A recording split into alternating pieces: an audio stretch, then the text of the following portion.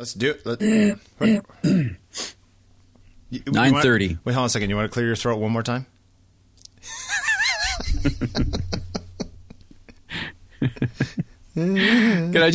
My morning routine will just be #phlegm. That's it. That's all it is. Just I'm all right. Okay, it's Tuesday, the day after Monday, which was the day after Sunday. Wait, what happened on Sunday? Well, nothing. Okay, cool. Moving on. That's right. Hey, first, before we get to Sunday, you want to do the Alan? Sunday. That's right. The Battle of the Monster Trucks. Be there. Alan. From what I understand, it's Alan Bellward's birthday today. Yeah. So, we give Alan a lot of crap, and I just thought that it's his birthday. Happy birthday, Alan. Happy birthday, Alan. All right. Hope you're doing something fun. Wait, wait. Hold on one second. Everyone say happy birthday, Alan, to the podcast. And then, it'll be this, right? 1, 2, 3. Happy birthday, Alan. There you go. Yeah. Like thousands of people just wish you a happy birthday, Alan. Right. And he's 40 years old. Oh, no way. Alan's now old. Alan, welcome to the club. Happy Yeah. 40th birthday, Alan. We'd also like to say thank you to, what's Adam's last name? Binslev? I think it's Binslev? Adam, I'm sorry. I'm probably going to butcher that. But thank you. Yeah, thank you for the iPad Pro first impressions review. This thing, I was telling Bill before the show, this thing's better than a TechCrunch thing. It's better than The Verge. He makes videos. What do you expect from the guy? Right. It's really good. Yeah. So if you haven't seen it, head over to the group. And the shortcut is bit.ly/OTP group. Or you can just check the show notes of this very podcast. Yep, absolutely. And go over there. But it's fantastic. Really good. Thank you, Adam, for doing that. I will put a link in the show notes. I hope you got the pencil. Apparently, they're now shipping. Oh, they are shipping. Yeah, a lot of people have received now shipping notices on the pencil. So I am very curious to see what Adam thinks of that. Could be interesting. Yeah, I don't know. All right, so how was Sunday? Oh, man, Sunday. Oh, thank you so much to you guys that showed up, guys and girls. I was very overwhelmed. I got a little. Oh my God, you got teary again? I did. It was overwhelming. What do you want from me? It was nice. What was the final count? 20-something? 20? Yeah, I don't know. Some people showed up after the photo, but there's a terrific group photo up on the group as well. Yep. It was just so cool to meet everybody and walk through and saw Penn and then kind of split. I did like the splitting up and the going and the shooting and then coming back at what was that place called? Hill Country Barbecue. Man, that was some good barbecue too. Good stuff. Yeesh. Yeah. That Dangerous. was tasty brisket right there. Dangerous. Yeah. That's why I like when I was just like, anybody here a vegetarian? Right.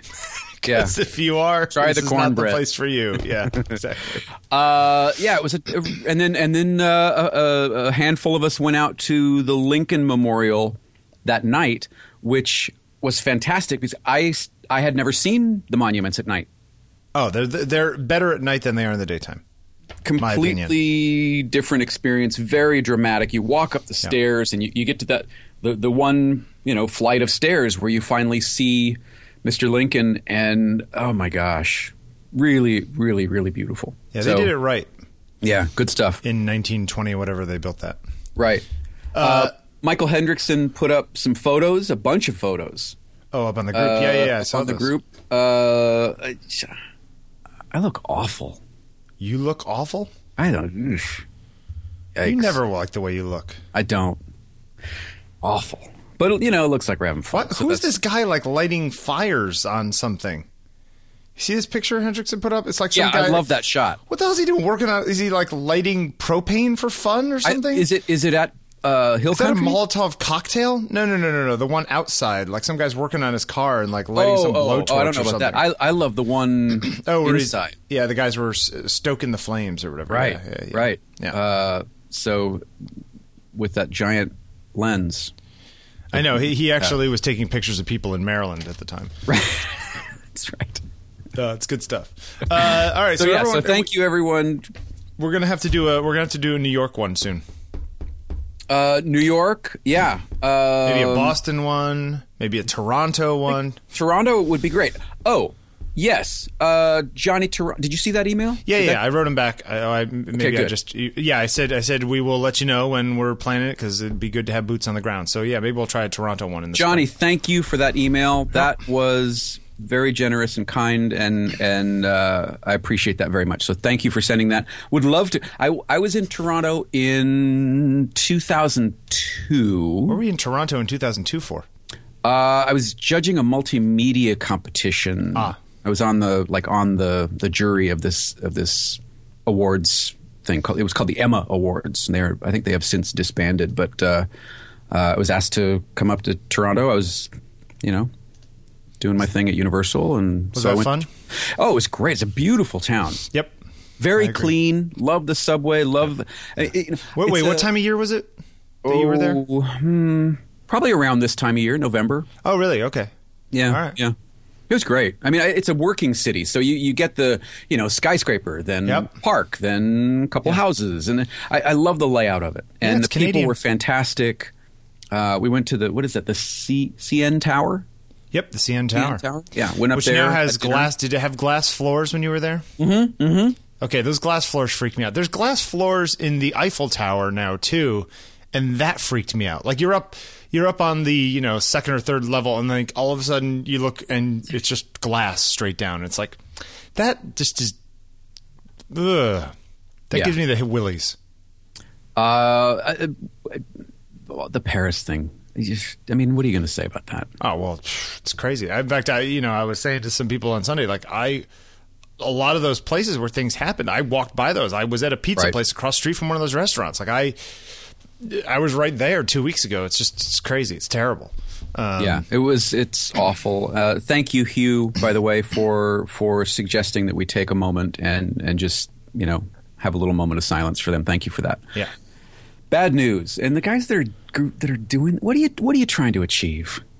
They're children. What are you doing? They're really adolescent boys. What are you doing? Angry. Yeah. Good political show we're having today. Yeah. Well, go listen to John Oliver's response to it from last week tonight on HBO. Yep, that was actually pretty good. Pretty funny. Who wrote in this idea? One of the topics for today. Who is it that wrote in the question for us? You know what? It may have been Lauren. Okay, I didn't see it. Was it an email? I don't remember. It's either an email or a tweet, but I think it may have been Lauren Shin, or it might have been Tanya. Oh, so it was definitely of the one of our female listeners. I don't know that. Oh, okay. All right. I think that's what it was. The question was something along the lines of what? Does talking so much, you and I talking so much, slow us down? And I'm assuming that means output, maybe? Yeah, are we spending so much time talking that we're actually losing time to work? I would say no. I would say, if anything, it helps me because I'm trying to... talking to people is what I want to do. Right.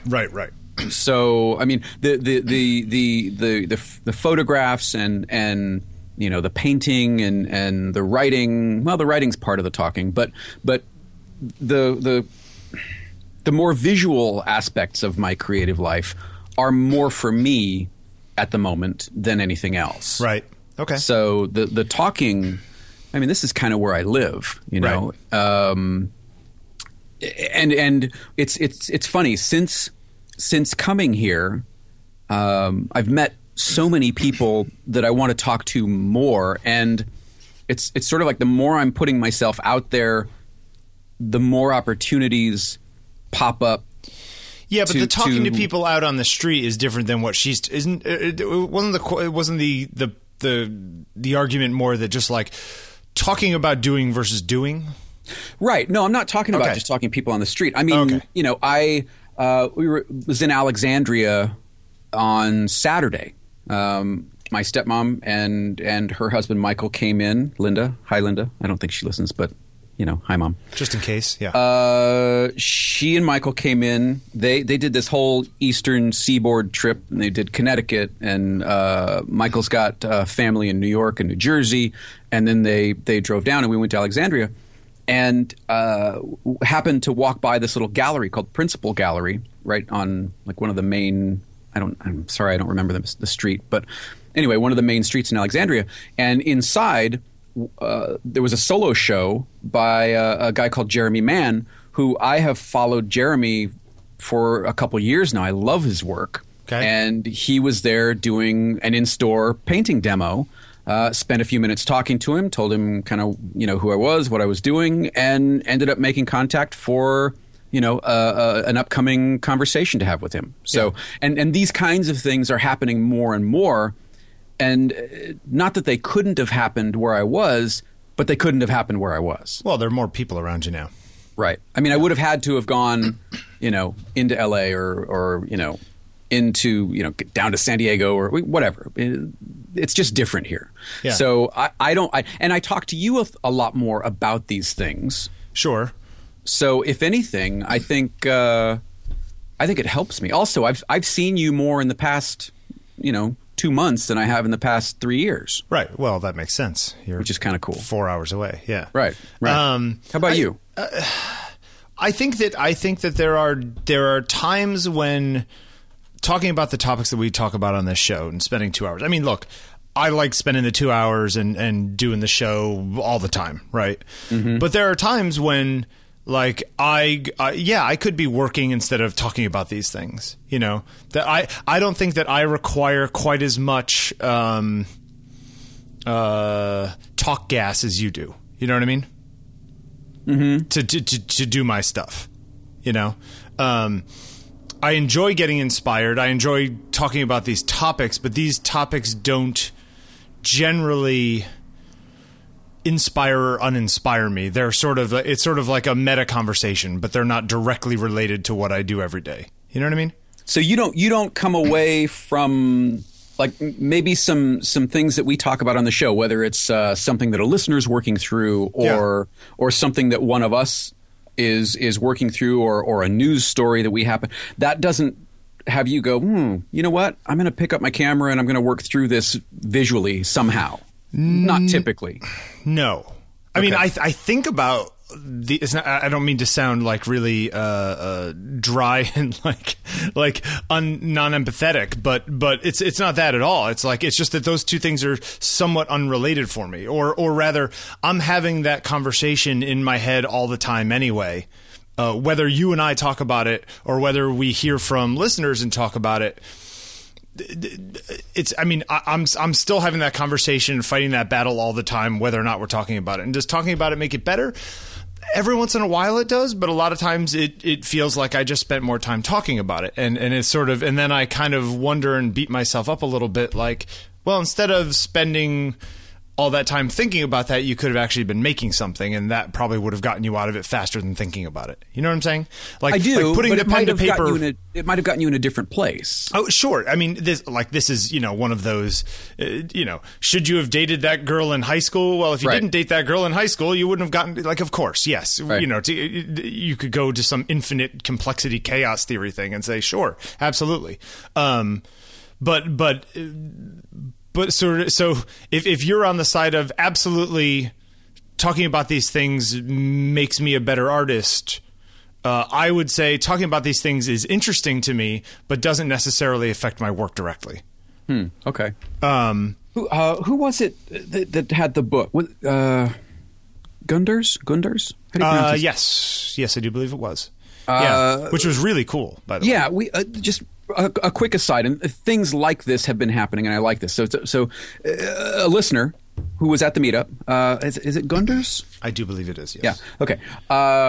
Brought a book that he made, along with, I think it's the University of Virginia, I want to say. I'm not done reading it yet. Anyway, so at 16, quick story. At 16, he's photographing this area in Virginia that has since been leveled, Yeah, it was like a poor, predominantly black neighborhood that they were going to level as a community improvement kind of thing.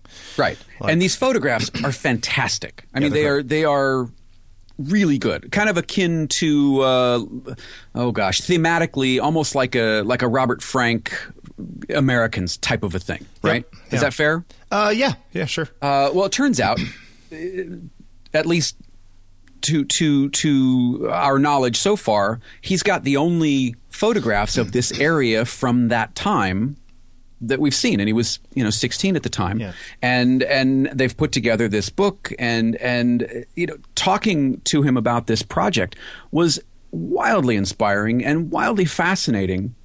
And I mean, you know me, I get fuel from that kind of stuff. Mm-hmm. I don't know what that fuel is going to, I don't know how I will expend it other than to expand my reach and try and talk to more people to learn about more of these kinds of stories. So I think what you were saying is absolutely true. These types of conversations, whether it's with you or with some of the listeners or with people on the street, tend to affect me more directly than they would you. Yeah. Well, I mean, like, okay, for example, I had same conversations or similar conversations with the same guy. Yeah. The part that I found fascinating, not only that he found these photographs from when he was 16 and that he's publishing them now, that part is great. Yeah. What I found fascinating was that he used aerial photography to figure out of the area, because they were like a picture shot from planes of the area before they'd leveled it. He used those photographs in order to figure out where each photograph was taken. Like, there's the front of that building, whatever it is. Yeah, like, wasn't that great? I was as fascinated by the sort of, oh, wow, that's a really neat idea.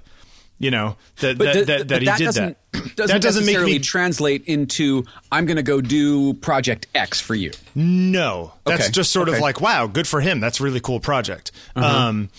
I don't get a direct a direct push from that to like, oh, I need to do something similar like that. No, it doesn't really work like that for me.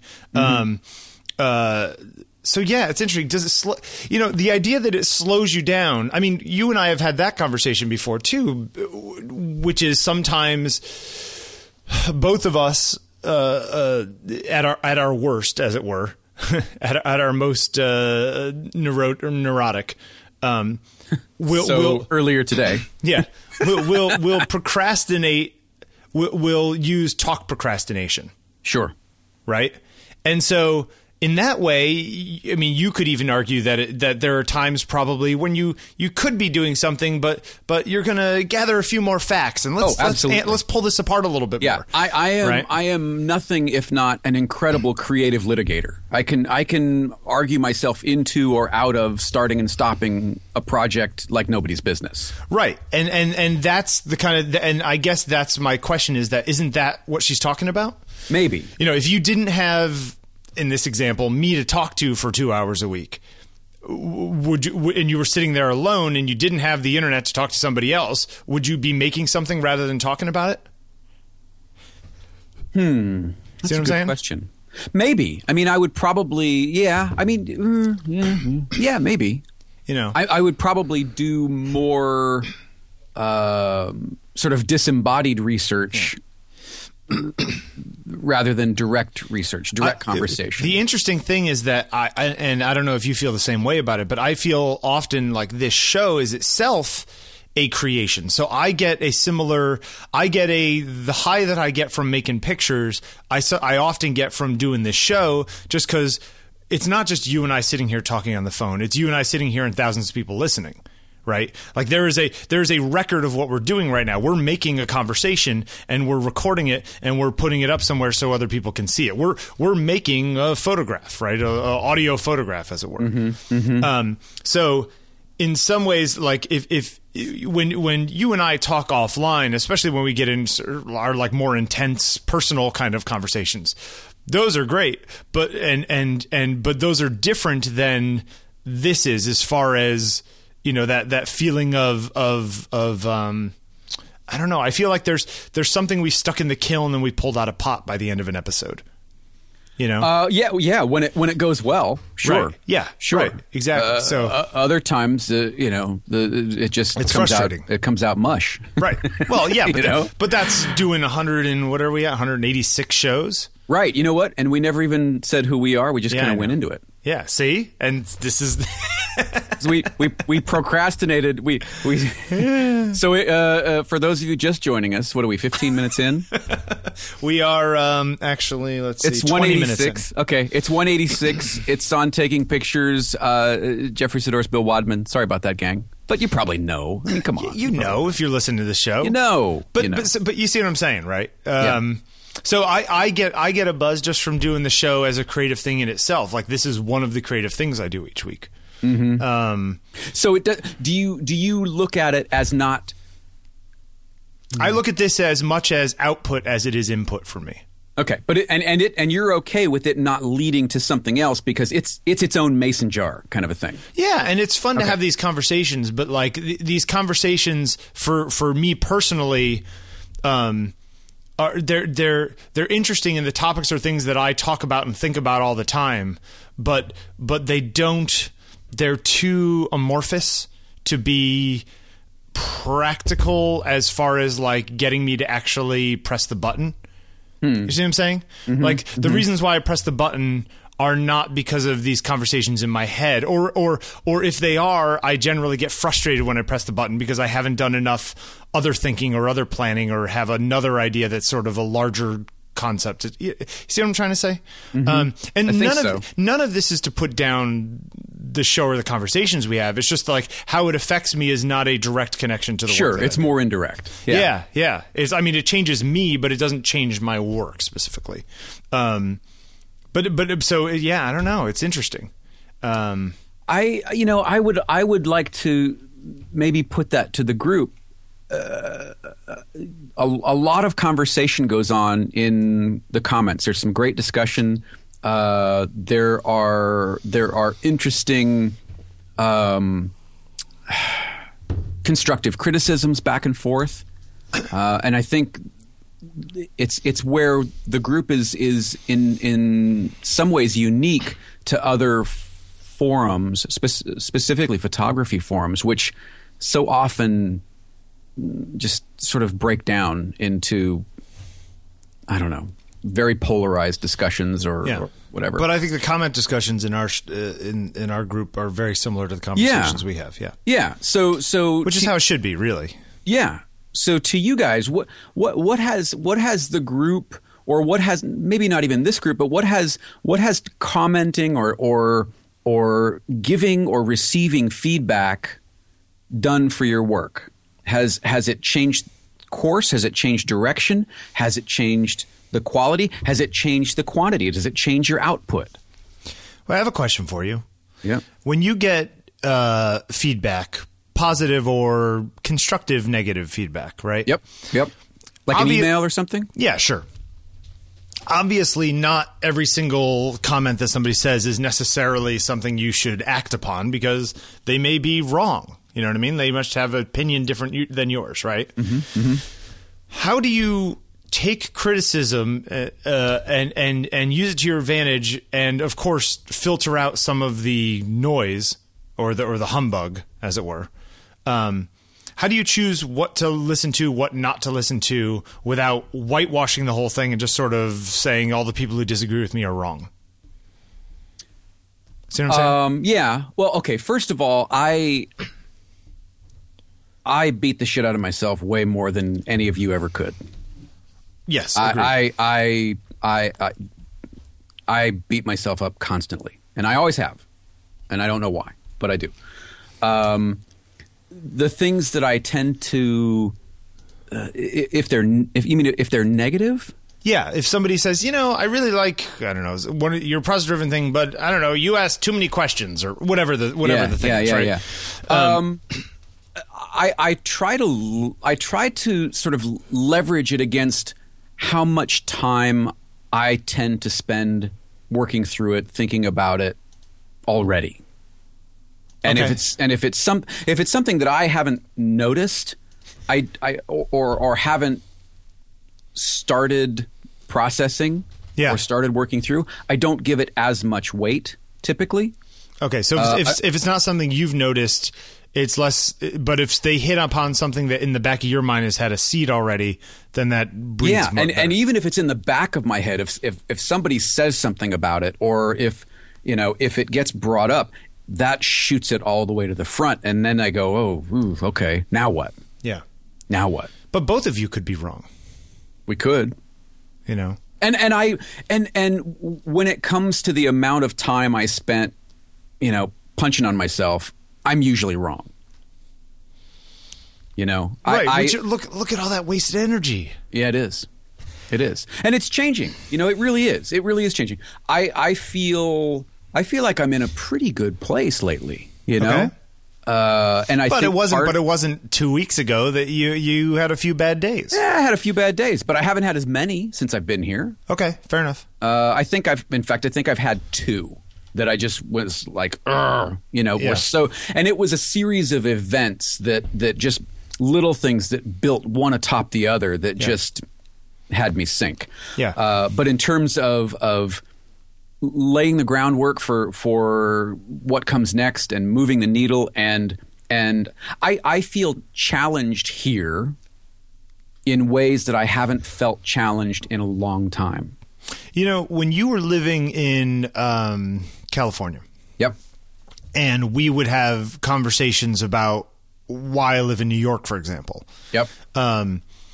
You often were kind of like, well, it doesn't matter where you are.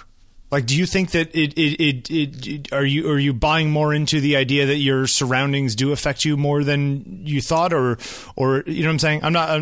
I think there are opportunities Yeah. that are unique to certain types of places. Okay. Yeah. There is an energy to a city, any city, Yep. not necessarily this city. Does this city have an energy that's different than New York? Sure. Different than Chicago? Sure. Different than Portland? Sure. But each of those cities also have their own energies and quirks and characteristics that you can feed off of. Yep.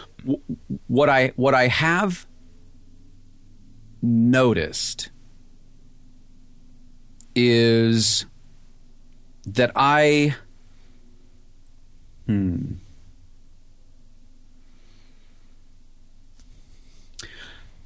feel like I've been phoning it in for a long, long time.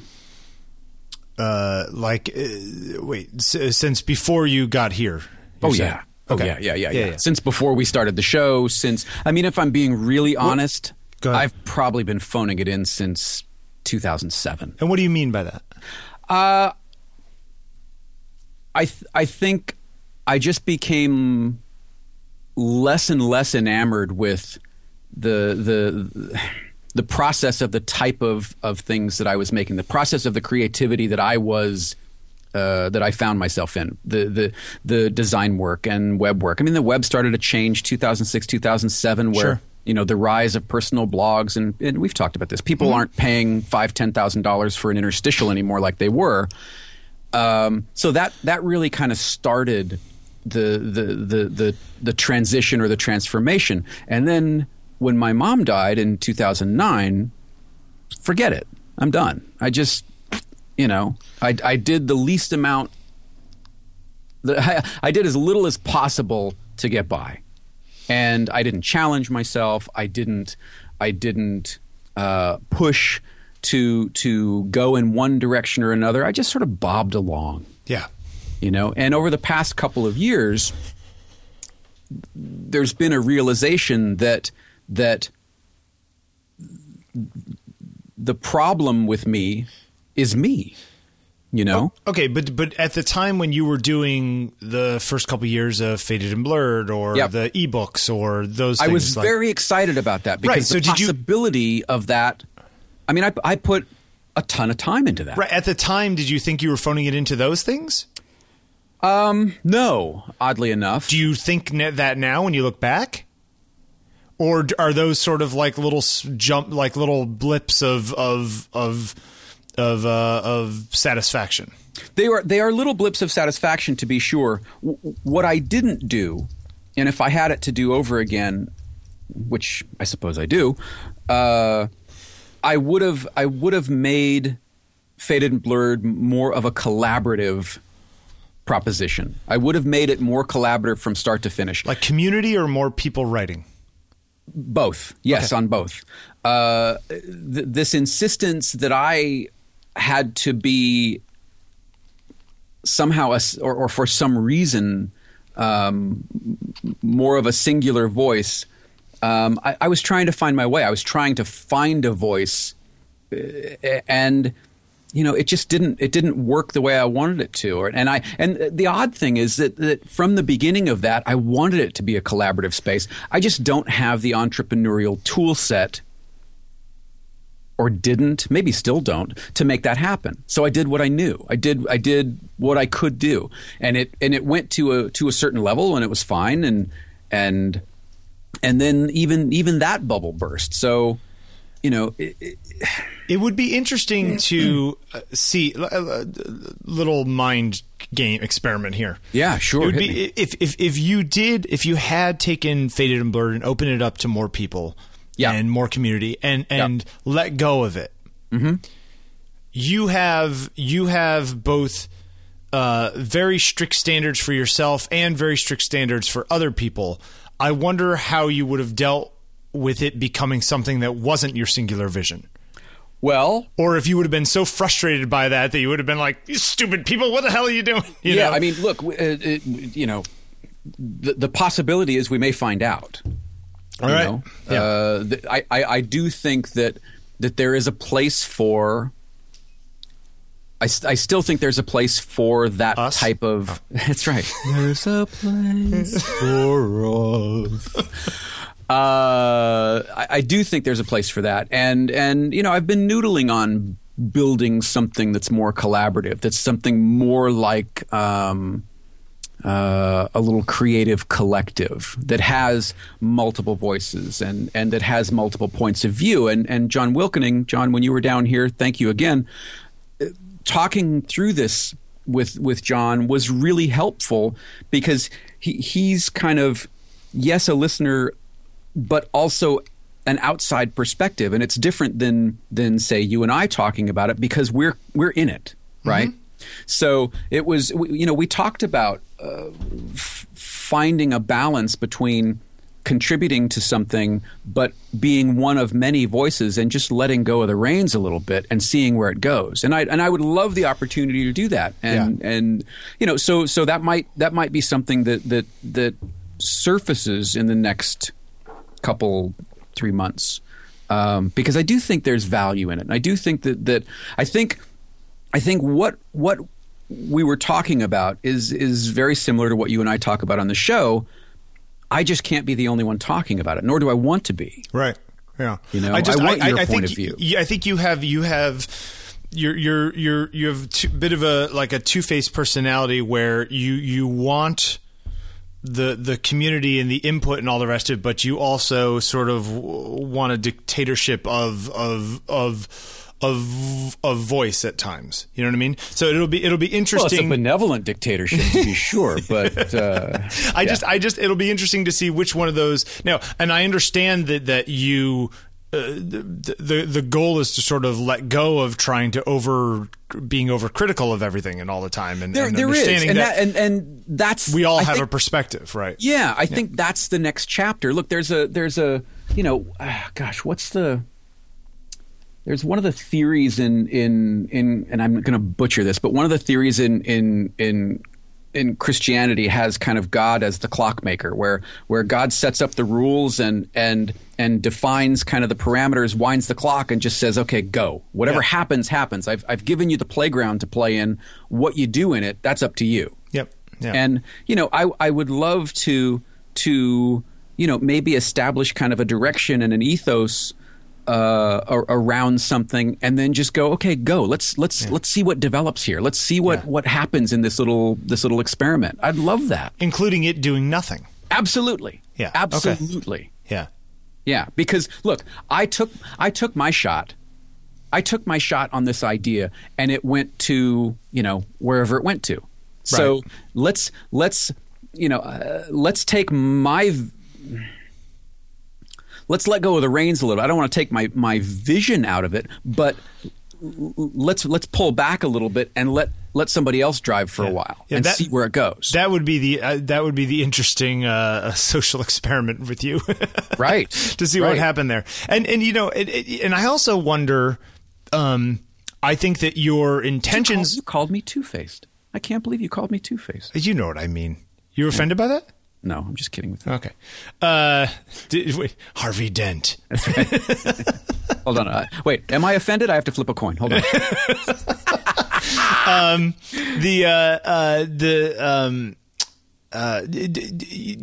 I think your intentions are good. I wonder in the modern world of the internet if having the intentions to create a community is ever enough, or if it just requires money and brute force nowadays in order to get something like that to happen. See what I'm saying? Yeah, I mean, it's like if you need investors and it has to be part of BuzzFeed and a network, and you know what I mean? It depends on what the goal is. Yeah.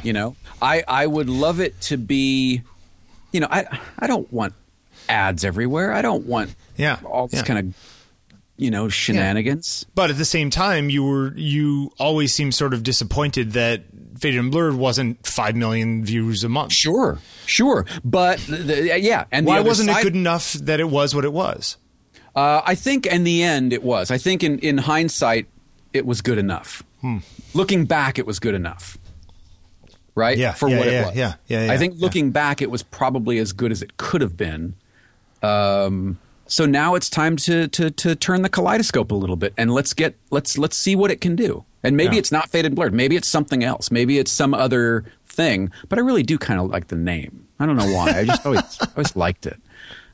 So anyway, I don't know. What do you guys think? Let me know. Podcast it on Taking Pictures. If you have ideas, if you want to be involved, Jesus, shoot me an email. Sorry, we took a right-hand turn there. I was just thinking about you were just talking about the idea of criticism is just a strange one to me. Who you listen to and who you don't listen to. Because if you listen to everybody, then you're not listening to yourself. Yeah, and I tend not to listen to myself as often as I probably should, or I tend to listen to the wrong things I say to myself. I don't know. Do you think you're swayed too much externally? What do you mean? You have certain thoughts in your head and they're bopping about, and you sit down and you have a conversation with me, or you have a conversation with Matheson, or you have a conversation with Fielding, or you have a conversation with whoever, and whatever the last conversation in your head is sort of the right one. You know what I mean? Like whatever the most recent thing. I don't know. See what I'm saying? That would be an interesting thing to track. I have noticed that with you, where you and I'll have a conversation and you'll come to some sort of conclusion. And then a week later, you'll talk to somebody else about similar stuff and you'll come to a completely different conclusion. Yeah. and then you'll flip back and forth or whatever. And I was just wondering if it's sort of are you Dory from Finding Nemo? I think I might be. They're making a new one of those, a Finding Nemo 2. Yeah, I'm not into it. Dory's something or other. Hey, somebody sent, what is it that sent us the thing? They called me Jefferson. Oh, yeah. You like that or don't like that? Okay, so here's what's funny. Just this is another goofy aside, but it just struck me. My grandfather, until I was my grandfather pretty much my whole life always called me Jefferson. Okay. And I don't know why, but it was always, hey, Jefferson. And then my father started calling me that until I was maybe, 8 or 9. So it just struck me funny that this. I do believe it was Johnny in Toronto. That's right. It was Johnny in Toronto. Yeah. Said, forever, henceforth I will only refer to you as Jefferson. So, Johnny, go on with your bad self. I haven't heard it for a long time, but it's funny that you mentioned that. All right, Jefferson. Right. It's so good. It's just funny. Hey, what do you want to talk about? I think we should probably talk about our sponsor, although I would need to Linda. You like that? I do like that. I like when you sing the Linda song. Hey, Linda. Don't take it bad. Teach me a sad song. That's so wrong. Right. Oh, you know what? I still. I should have learned that. Which one? Was it the lint? Oh no, it was for Squarespace. The Barry Gibb thing. Oh, well, that'll be next week. So we can learn that for next week. This episode is brought to you by lynda.com. It's an online learning. It's an online learning platform. Thank you, Barry. With over 3,000 on-demand video. How many courses do they have now? It's not 3,000. Can you go look it up while I'm looking? The on-demand video courses help you strengthen your business, technology, and creative skills. For a free 10-day trial, visit lynda.com. That's lynda.com/OTP for on taking pictures. And you will become a problem solver. You will become one of the curious, the people who want to make things happen by using lynda.com. If you want to master Excel or learn how to use Lightroom or figure out color theory or composition or how to code PHP, or let's say you want to learn, what's the new Apple language? Swift? 4,069. There you go. 4,069. What number am I video thinking? Courses. 4,069. 69, dude. That's right. Actually, I was thinking about that the other day for some reason. That exact line. We'll get to that in a minute. We'll get to that. I hope they do another one. Keanu is on board. Yeah, there's been talk. Oh, it would be so great. If you want to boost your Photoshop skills or want to learn Swift so you can create that next app that blows away, I don't know, Camera Plus or whatever everybody else is using. I was doing InDesign tutorials the other day. And how'd it go? It's great. I mean, because I haven't messed with InDesign in a while, and you've been out designing this whole time. That's right. That's right. So I was looking at master pages and trying to figure out how to get consistent elements that you can also change on a per page basis, and it's fantastic. So I'm doing this whole series on InDesign. It's great. Excellent. Well, there you go. Yeah. So go watch the InDesign courses that Jeffrey's watching, or all of the fantastic landscape photographies and night landscape photographies, and learning how to shoot black and white digital the best way you can, and mixing different colors in black and white and all the rest of it. This is fantastic stuff. These are master classes in all the things you need to learn. So go check out Lynda. With your membership, you can watch and learn from top experts who really actually like teaching, unlike half of the 15-year-old kids with a 720p Windows machine in their mom's basement. Recording on a flip phone. Yeah, right. You know what I mean? Here I am hand-holding my camera, taking pictures of my screen. And, well, what you do is first you start Photoshop. And it's like Photoshop 4 because the kids stole it from the internet. Stole it from the internet. You can stream thousands of video courses on demand. You can learn at your own schedule and at your own pace. You could go in, watch from start to finish if you're one of those completionist kind of people, or go consume a bite-sized piece if you're trying to figure out how to align things in InDesign while keeping most of it left aligned, like a menu like I'm working on right now. You could go in there and figure out how to do that. You can browse each course transcript to follow along, or search for an answer, jump straight to that point in the video. You can take notes. You can make playlists. You can download tutorials and watch them on your Go, on your iOS and your Android device. It's fantastic. Your lynda.com membership will give you unlimited access to training on hundreds of topics, all for one flat rate. Whether you're looking to become an industry expert, you're passionate about your hobby, or you're Jeffrey, I want you to visit lynda.com/OTP and sign up for your free 10-day trial.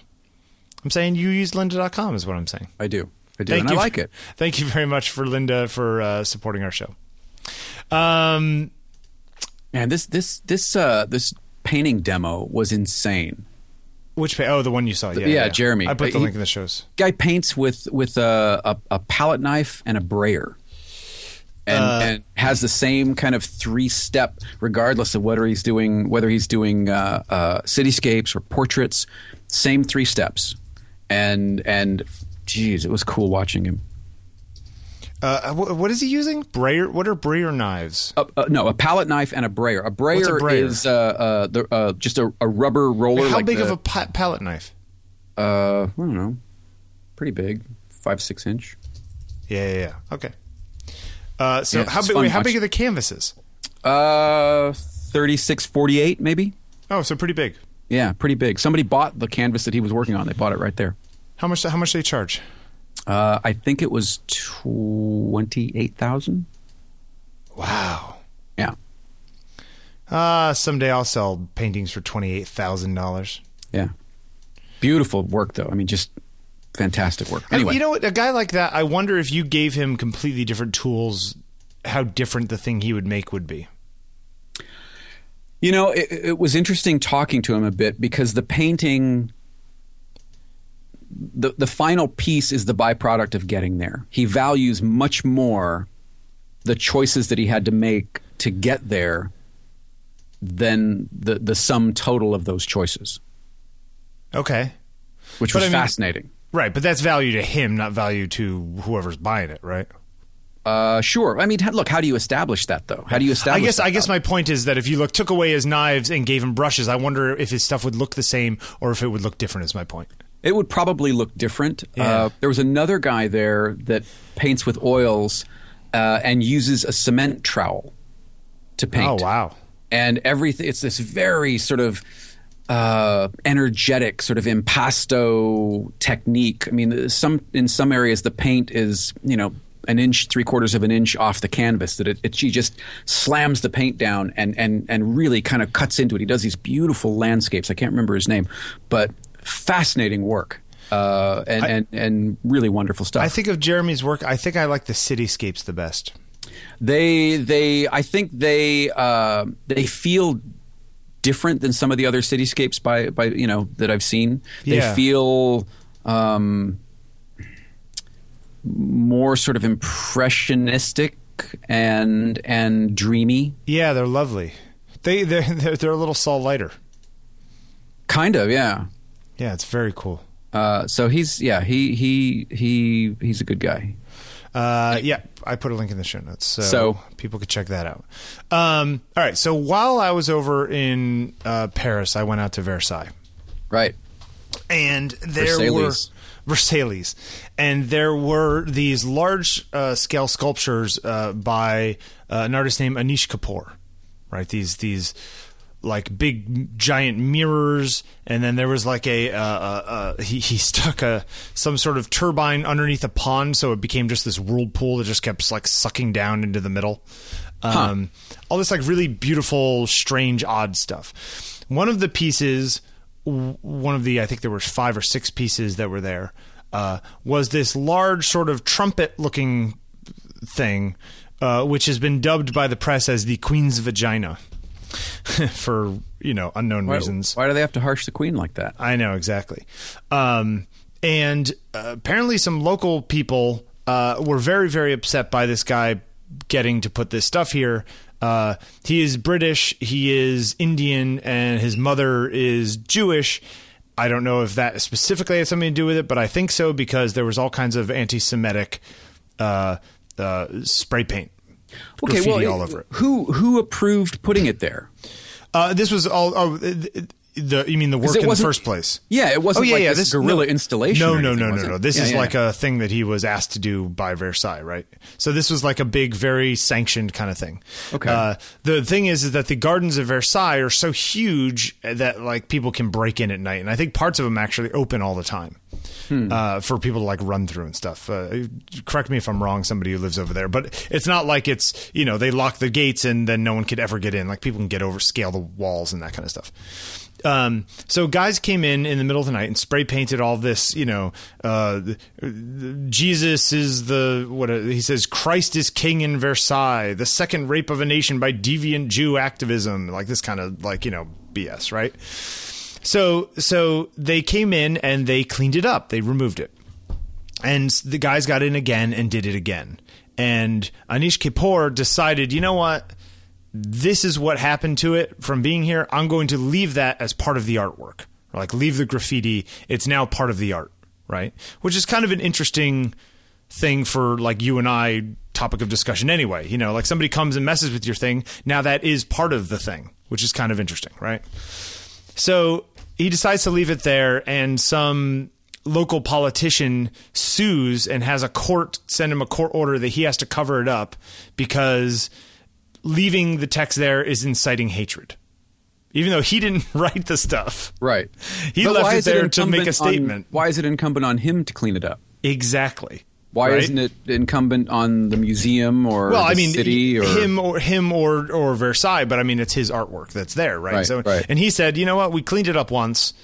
I'm not cleaning it up again. Like, we're going to leave it there if people are going to be jerks about it, essentially. But didn't he put gold leaf over part of it, though? He was sued and forced to cover it up. And his decision was to have people go and basically put gold leaf over most of the letters. So you could still see that there was spray paint underneath, but you can't read it anymore. My question is, what do you think? I don't. I mean, it's, It's weird, right?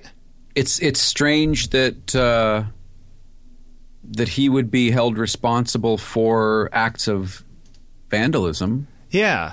And the funny thing is that, it's like, in my mind, by leaving it on there so people can see the crazy hate speech, that's not inciting hatred. That's showing how much certain people are jerks about, whatever it is they're angry about. You know what I'm saying? Like, that's sort of like turning the flashlight around in some way.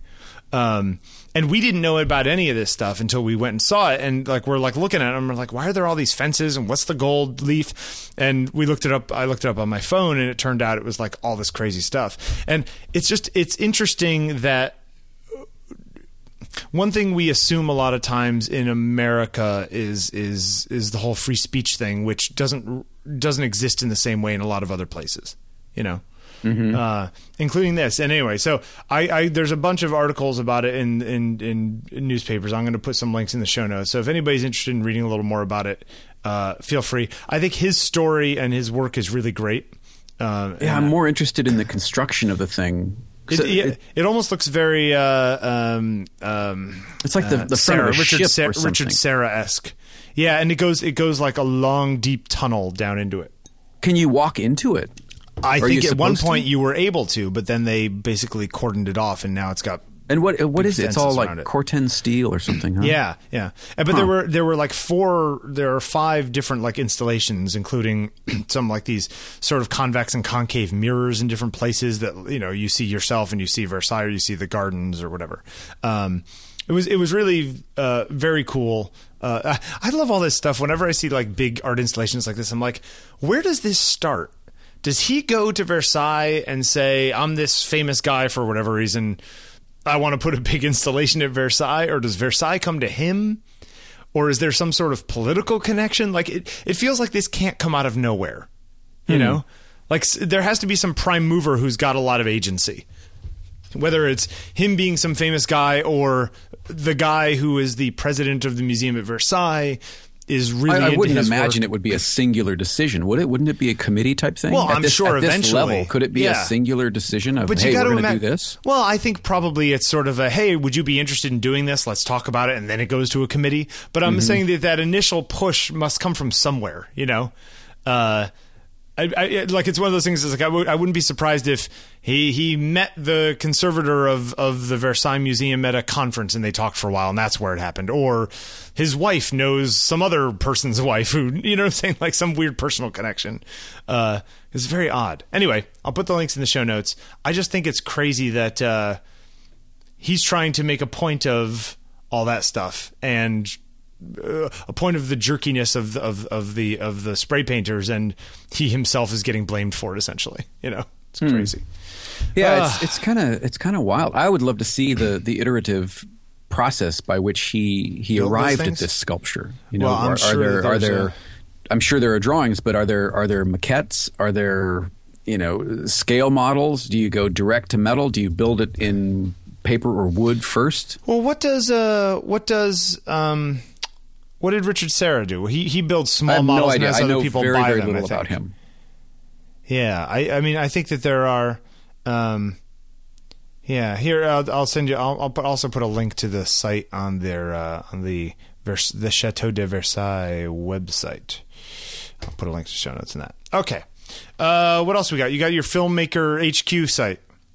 IQ, man. IQ. I don't even know how I came across this other than I've been wanting to learn more about video and the process of not only shooting but color correcting, telling stories with video and filmmaking. And I came across this site, Filmmaker IQ. And it's fascinating. They have these lessons that you can do. There are quizzes after lessons. some of them just on the homepage, color as an intrinsic filmmaking tool, the mysterious art of slit scan, the essentials of screenplay formatting, origins and techniques of film noir, which I actually started reading and is really cool. Mastering the art of the dolly zoom, that sort of vertigo effect. Yeah. The evolution of digital nonlinear editing. There are just some really interesting things there, and I know that some of our listeners are getting their feet wet to greater or lesser degrees in video, and I thought this might be a welcome resource for you guys and girls that are. I had read through the history and techniques of modern chroma key this morning. It's interesting, right? Fascinating. I mean, there's a lot of stuff in here. Yeah, fascinating stuff. Intro to shooting and working with log video, and this is actually this is a good one. Chris Nichols of the Camera Store, which is a terrific camera store up in Canada. They do a lot of really great behind the scenes videos, first look videos, out in the field shooting videos, and they just have a nice way about them. They've got a whole series of tutorials and things. Yeah, these people put it really well, and they give examples and stuff. I was just looking at the history and science of color temperature. Yeah, so give it a look if you're into this, going further into video, which I think a lot of us are. Sure. And it's interesting to see why certain things matter that maybe you don't think about or that you haven't thought about just yet. Yep, absolutely. Filmmakeriq.com. Yeah, good stuff. Permission iteration and the permission to fail on BBC. You want to say anything about this or? This, yeah, there is okay. There's a part in this thing. We're all terrified. Most of us, anyway, are terrified of failure. And the fact is, we're all going to continue to. And it is a necessary part of pushing through. Would you say that? Yes. Okay, well, I think it's a universality, right? Yeah. So a quick story, and this is from the article. In their book, Art and Fear, David Bales and Ted Orland tell of a ceramics teacher who announced on opening day of class that he was dividing the students into two groups. Half were told that they would be graded on quantity. On the final day of the term, the teacher said he'd come to class with some scales and weigh the pots they had made. They would get an A for 50 pounds of pots, a B for 40 pounds, and so on. The other half would be 50 graded. pounds of pot? Sorry. Wait, what school is this? Go ahead. The other half would be graded on quality. They just had to bring along their one pristine, perfectly designed pot.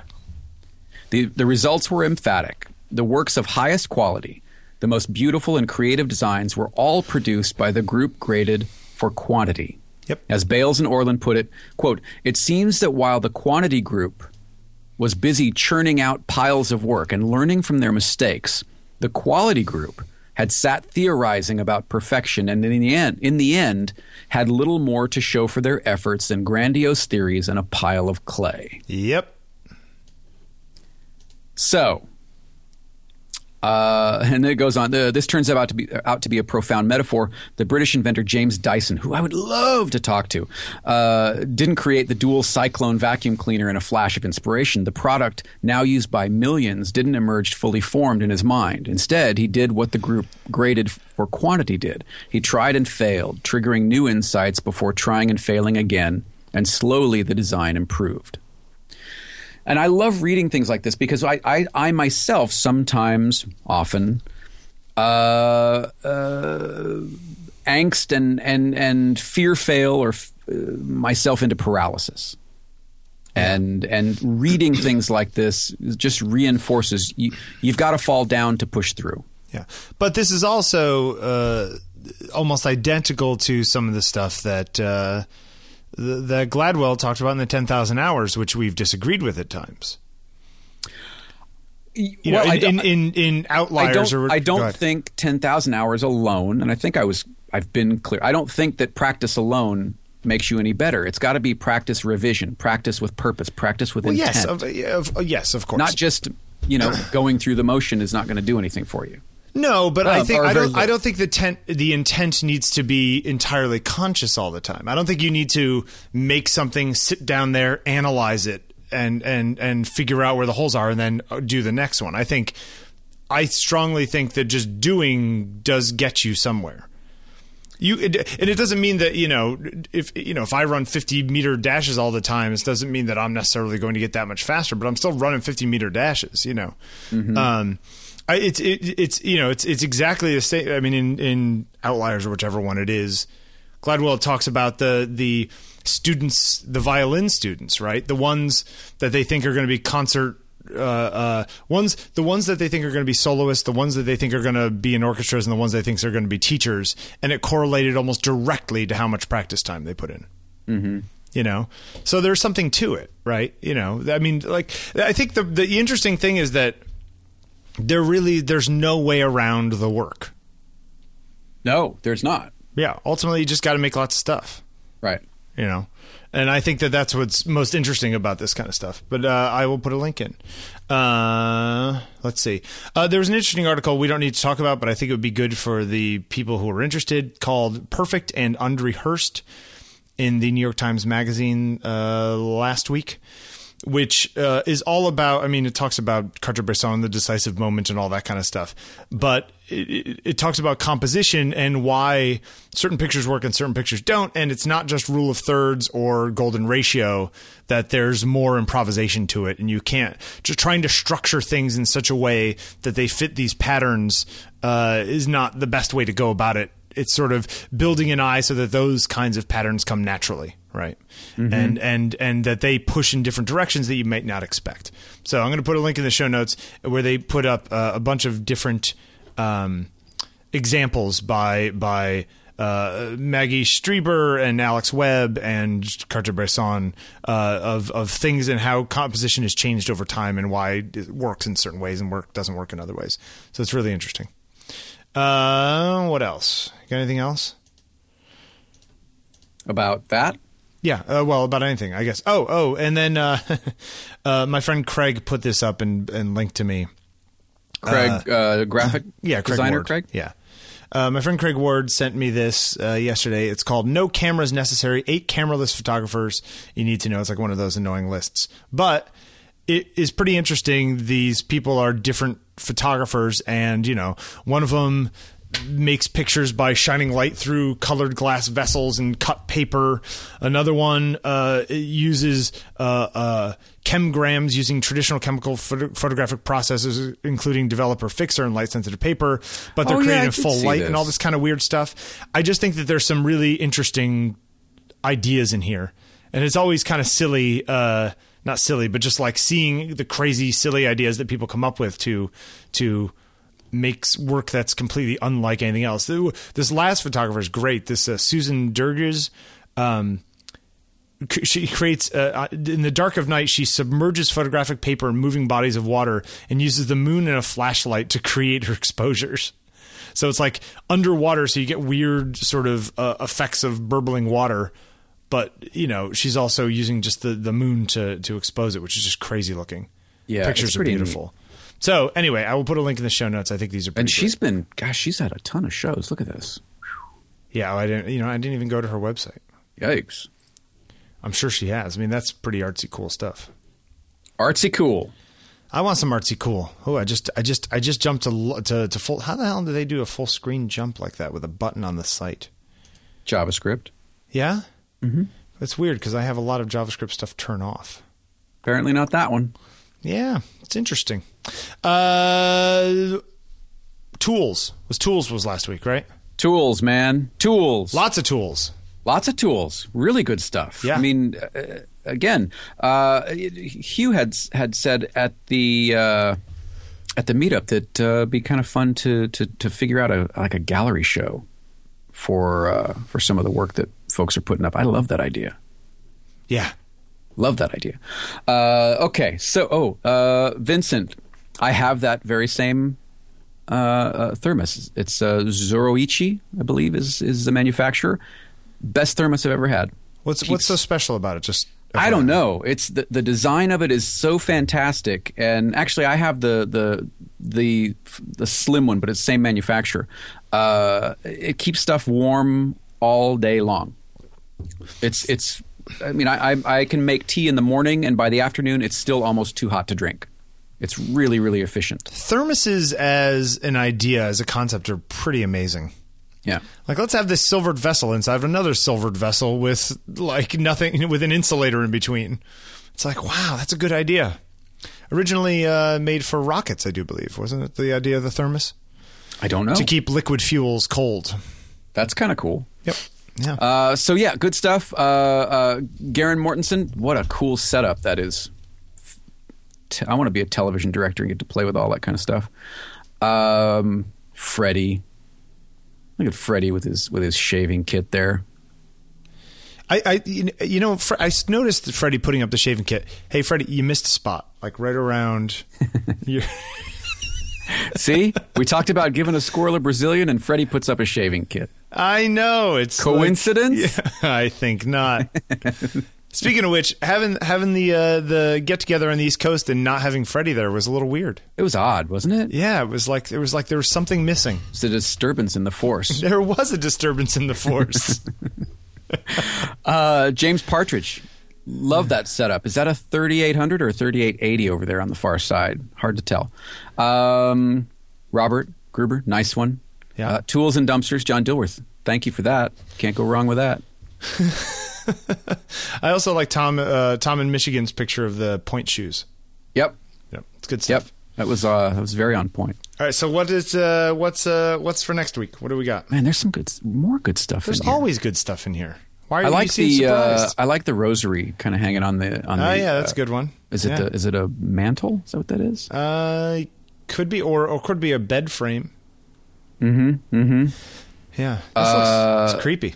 Dig that shot, the vintage kind of 1959 shot from Craig, one of his dad's coworkers at the drill press there. That's nice. Oh, I liked those. I was thinking about those guys sitting working on their tools in the drill press and stuff, and how different things would be today. It's like those tools are almost identical today, you know? Yeah. And another one, oh gosh, Bohdan Berestyansky? Yeah. I hope I pronounced that right. A photo of my father when he was about 18 to 20 years old, 1938 to 1940, using the tools of his trade. He was a cabinet maker. Yep. Who also had a deep interest in photography, as did his father. Wow, long line of photographers, Bohdan. I had recently been looking through the large quantity of negatives and prints of his that I now have, and I'm finding very fascinating. I am too. If you'd like to keep sharing those, we would love to see them. That's a terrific shot. Love the slight little bit of kind of blur at the edges, and it's nice. That's I like Rena's still lifes of all these like kitchen utensils and stuff. These are really nice. These black and white ones. Where am I at? I don't know. Oh, yeah, there we go. There we go. They're pretty nice. Have we done still life? We have. I'm sure we have. Yeah, we could ask Martin Rotz. Look at those heels. That's really nice. Hey, whatever happened to all your father's woodworking stuff, metalworking stuff? Did you guys sell it? Yes. Okay. All of his metalworking equipment was donated to a school. That there was enough. We donated enough stuff that they were able to start a new program. Now, is that stuff like all the tools, that kind of stuff? Mm-hmm. Is it not in use so you can get the stuff cheap, or is it past the point where it's not in use and now it's like there's not that much of it around, so it's actually more expensive again? You know what I'm saying? Well, the stuff that he was using. I mean, he was using plasma cutters, a CNC table. He was using MIG welders. Let's see. I think we gave them. This is all pretty common. Yeah, we gave them two plasma cutters, like old school turning lathes and that kind of stuff. Are those things more all the expensive? woodworking stuff was given away years ago or sold. Okay. He had transitioned by that time. He was doing mostly metalwork. So there were two. Industrial kind of MIG welders. There's an oxyacetylene welder, two plasma cutters, one 4x8 CNC machine table, which was so fun to use. Yeah, make something in Illustrator, send it out as a DXF, and print it out. Watch it cut. Yeah, it's awesome. Lots of hand tools. I mean, don't get the scale wrong. Yeah, right. So yeah, there was a ton of stuff that was enough for this school to start a new program. So Very a lot cool. of kids are enjoying it. Well, that's a good reminder of him too. Yeah, it was good. Yeah. It was good. Anyway, so some really good stuff in here. What is this concert? London Jazz Festival. Oh, nice. Okay, so what do you think about this one? This one, morning routine. Is that I think okay? it's good. Yeah. All right, so morning routine is the new one. What do you go through in the morning? What do you go through? You go to the gym every morning, don't you? I don't go in the morning. Oh my God! Can I just say one thing? Yeah, sure. Okay, so we were away for our honeymoon for 2 weeks, and then we got back and we got really, really sick for a week. And so the day we got back, I went to the gym just trying to get back into it, and then we got sick as a dog for 2 weeks. And then last week I went once, and then we were down in DC this weekend, and I went again yesterday trying to get started again. And my whole body aches. You take a few weeks off, and it's like you got to start all over again. It's awful. So yeah, I'm trying to get back into the gym, and it's really hard. Sometimes we go in the morning, we get into thing, but often I'll go during the day. They say, whoever they are, that once you've sort of established a routine, like running, for example, gotta mix it up. If you take a week off, you lose 25% of your like the lung capacity that you've built up running. It goes shrinks fast. down that way. Yeah. So I will don't tell know if you that's that true, but I think that's my normal 2K times are like 8:20, something like that. Yesterday at 8:48, I was 28 seconds off my normal time. Mm-hmm. You know, just from, and it's like I couldn't go much faster. Like I was just like out of juice. You know, stinks. Anyway, got to get back into that. If we haven't mentioned, did we mention this? What's that? Here. Did we mention that last week? I don't think we did. I don't think we did. Dave Lawrence, member of the group, listener of the show. Hi, Dave. Doing a project called Artists in Jackson. It's a portrait project, 15 artists from Jackson, Michigan, and their creative talents, challenges, and opportunities. It's a book project. It looks pretty fantastic. So, David, thank you for sending this in. Go check it out. See what you guys think. I think it's a good idea. Yeah, it's a good project too. I looked through the book and it's neat, gave right? him some feedback. Yep, absolutely. Yeah. Very so cool. thank you for bringing that to our attention. All right, photographer of the week this week. What do you got? Which came through Fernando Carvalho de Silva. You have a good voice for that. Fernando Carvalho de Silva, friend of the show. Yeah. Hello, Fernando. Ragnar. Well, go ahead. He's the one who has the straps, right? Yes. Yeah, so go look him up. He makes fantastic leather straps for your camera. They make your camera look even cooler than it already does. Ragnar Axelsson, who is an Icelandic black and white photographer who makes work that is very, very moody. Hugely moody. Beautiful stuff. I mean, really beautiful stuff. Horses but and reinforces that Iceland is not a place I want to be. To be or to visit? To visit. You wouldn't visit Iceland? No desire. See, I have a desire to visit Iceland. Although I'm sure it's I know, wonderful. I'm sure it's lovely, but I do not like the cold at all. Man, you're gonna have fun in a few weeks. I know. Well, it was like 40 out this morning. It was getting cold. It's starting to get cool. Yeah. Obviously a lot of toning going on in these pictures to get them to be this sort of gritty, right? You know, pulling down the blues of the sky and that kind of stuff you can easily do nowadays. In the old days you would just put filters in front of your lens, but nowadays you could just do digitally, which is pretty cool. But these like fishermen out on the water wearing nothing but like a sweater. Yeah, it's so good. Oh, they're beautiful. I also like these guys. The one of the horse. Crew. Are you kidding me? Look at number 6. Go to gallery. Okay, yeah. Photograph number 6. 1, 2, Are you 3, kidding 4, me? 5. Oh, the horse in the water. Yeah.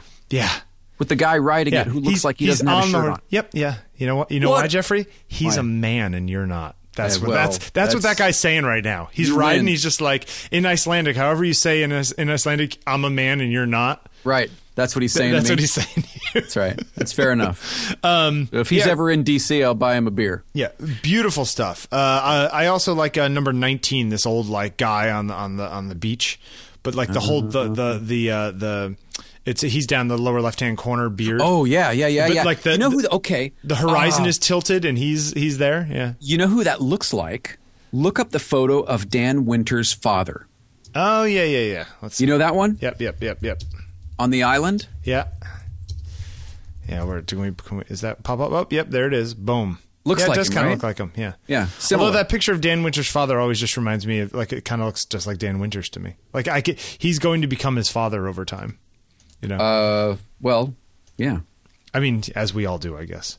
And the crazy horses. Anyway, Ragnar. This is beautiful work. Axelson.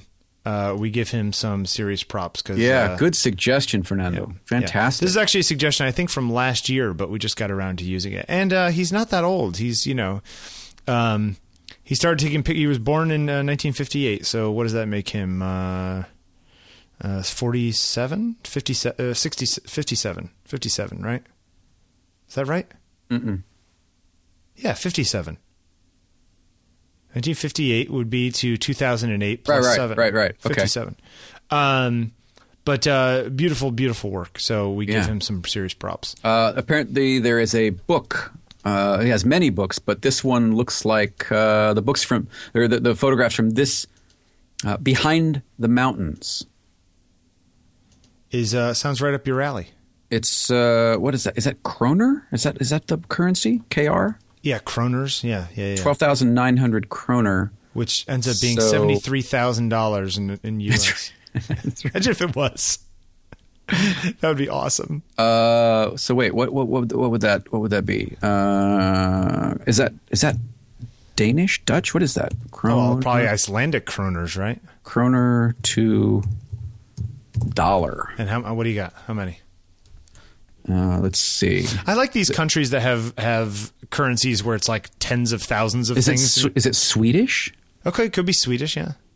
Oh, Icelandic krona. Okay. There you go. So that's different. Is what? Okay, so $12,997. Okay, $100. But man, does it look like a beautiful book. I'm sure it would be a beautiful book, yeah. So, well, there you go. Perfect. Ragnar Axelson. Has worked as an international photojournalist for the past 3 decades. Highly acclaimed, he's been honored as Icelandic Photographer of the Year on 4 occasions. His work in Greenland, Iceland, the Faroe Islands, and Siberia has appeared across a range of print media such as Stern, the New York Times, Le Figaro, Geo, Newsweek, Time, Nat Geo. Wow, Rax has exhibited at art expositions and museums throughout Europe and the U.S. Well done. Yeah, cool, right? Rax. So we give him some props. That's what they call him. Rax. I know. I think you need a short name. No. Jefferson. No. Yeah, we'll go with that. Jefferson. I don't mind that. All right. You got anything else before we wrap up here? No. Podcast at ontakingpictures.com. Yep. You are on the Twitters and the Instagram at Bill Wadman. I am on the same at Jeffrey Sidoris. Yeah. So let's kick around some ideas for meetups. Hey, I got an email. Did you get this email? No, you didn't get this email. I don't think. Maybe you did. Give me more information. I don't know which email it is. So Pablo Johnson. Yeah, we both got that. Okay. Is a chef and a photographer. Oh, yeah. And doing this thing called Red Beans Roadshow. Yeah. So you're gonna go eat some food. I am gonna try and go to this thing. I'm supposed to be recording the new Craft and Vision show tomorrow night.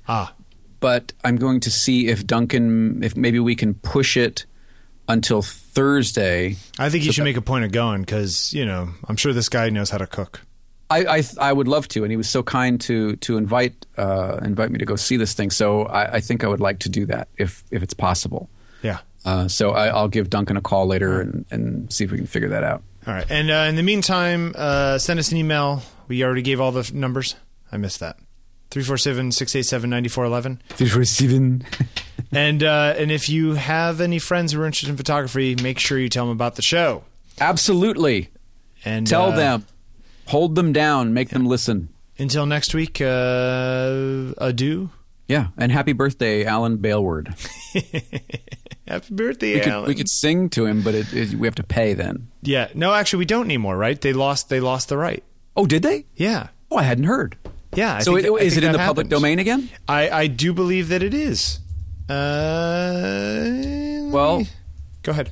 Happy birthday, dear Alan. Yep. Yeah. All of the happy birthday song copyright claims are invalid. A federal judge rules. Wow. So what about the people that had to pay? Do they get their money back? That's a good question. Probably at a certain level. I don't know. We'll have to figure it out. All Class right. action suit kind of thing. We're suing you because we want our money about happy birthday back. Damn it. It's all about love in this world, and we want to share it. All those Chili's can now stop singing those horrible proprietary birthday songs and just go back to the standard. Yeah, we won't go there. All right, we'll talk to you next week. All right. Thanks, everyone. See you next week. Going on and on the way we are for so long. To any fool, it's plain to see something's wrong. As this way, say what you want to say, though I know your words will lay me out, so I can hear you think out loud. Going through your thoughts the way I have for too long. It's clear to me the way you see me is wrong. As this way, say what you want to say, I know what you will say will leave